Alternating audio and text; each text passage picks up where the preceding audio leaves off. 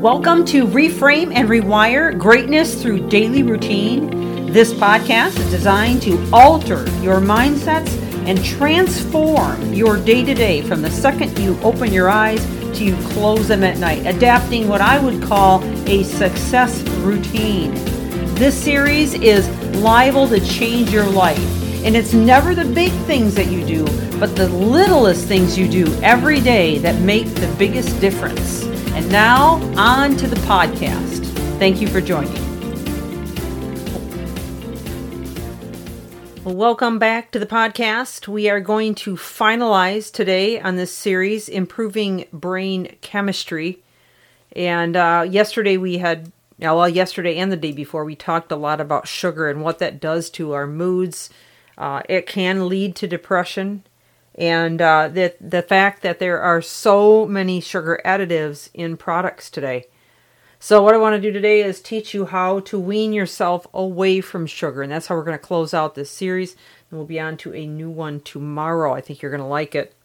So let's go ahead and dive into this material. I have quite a bit to cover to close this out. And so we're going to begin right away with some encouragement on how you can wean yourself away from sugar. And it may require some discipline, but in the end, I think you'll be very grateful. In fact, everyone who has ever been able to do this that I'm aware of or that I've worked with finds that after about 30 days of getting used to this new lifestyle, the cravings fade away. In fact, they are somewhat repulsed or just don't like sugar products anymore.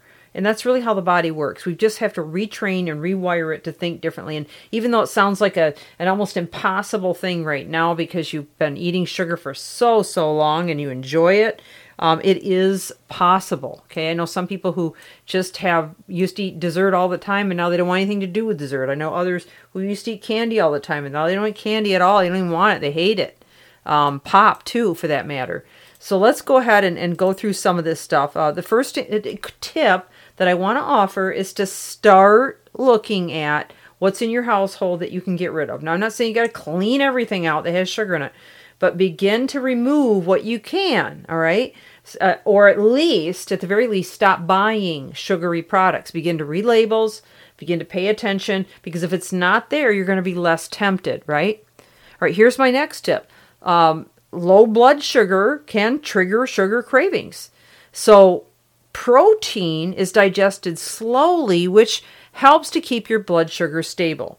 So opt for 20 grams of protein at each meal and try to include it with your snacks. You can try beef sticks. You can try nuts. You can try a number of other protein sources. Beans are a source as well. I know you can make a nice bean salad, or you could have, just some beans that you could reheat. Again, read the labels, because if you're just buying the beans off of the can, a lot of times they have a ton of sugar in them. So don't just think about it from that perspective. I mean, try to really get a hold on where you can get protein on a consistent basis, and that will begin the curbing process. Also, have you ever wanted to binge on a bar of butter? We probably most likely just said no. That's because the high quality fat butter butter contains is incredibly satisfying. In fact, fat is so satisfying that sugar cravings can actually be a sign of dietary fat deficiency. Now, wait a minute. If you're on a diet and you're trying to lose weight, hold on a minute, because we're going to clarify this. What we're talking about here is a mind shift. I know the concept is counterintuitive, but high-quality fat consumption is your best bet for taming your sugar dragon. And sugar is usually more of a culprit for creating unwanted weight gain than fat, okay? Begin your day with some hot water and juice of a half a lemon and a teaspoon of unrefined coconut oil to promote a blood sugar stability.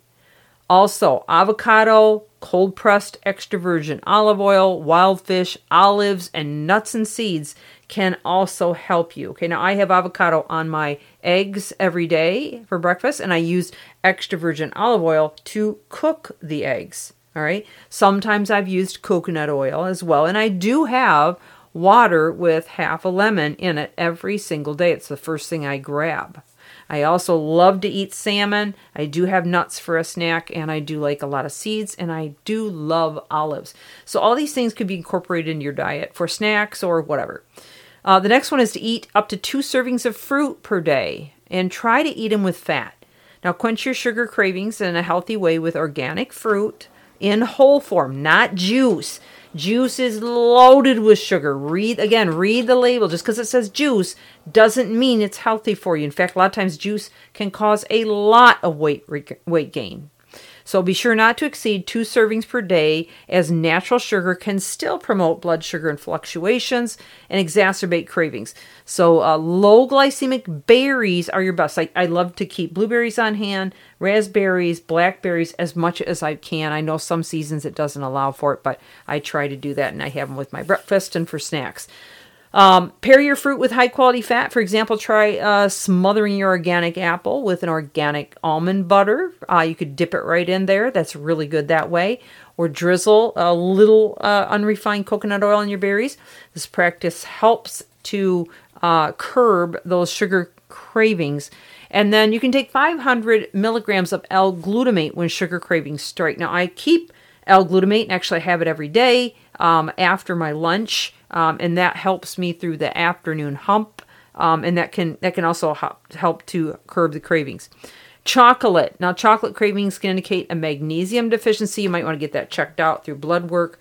But to improve magnesium status, begin each day with a low glycemic greens shake made from cucumber, celery, spinach, kale, lemon, ginger, and 1 strawberry. All right. You may also try adding other magnesium-rich foods such as almonds, kelp, cashews, and brewer's yeast.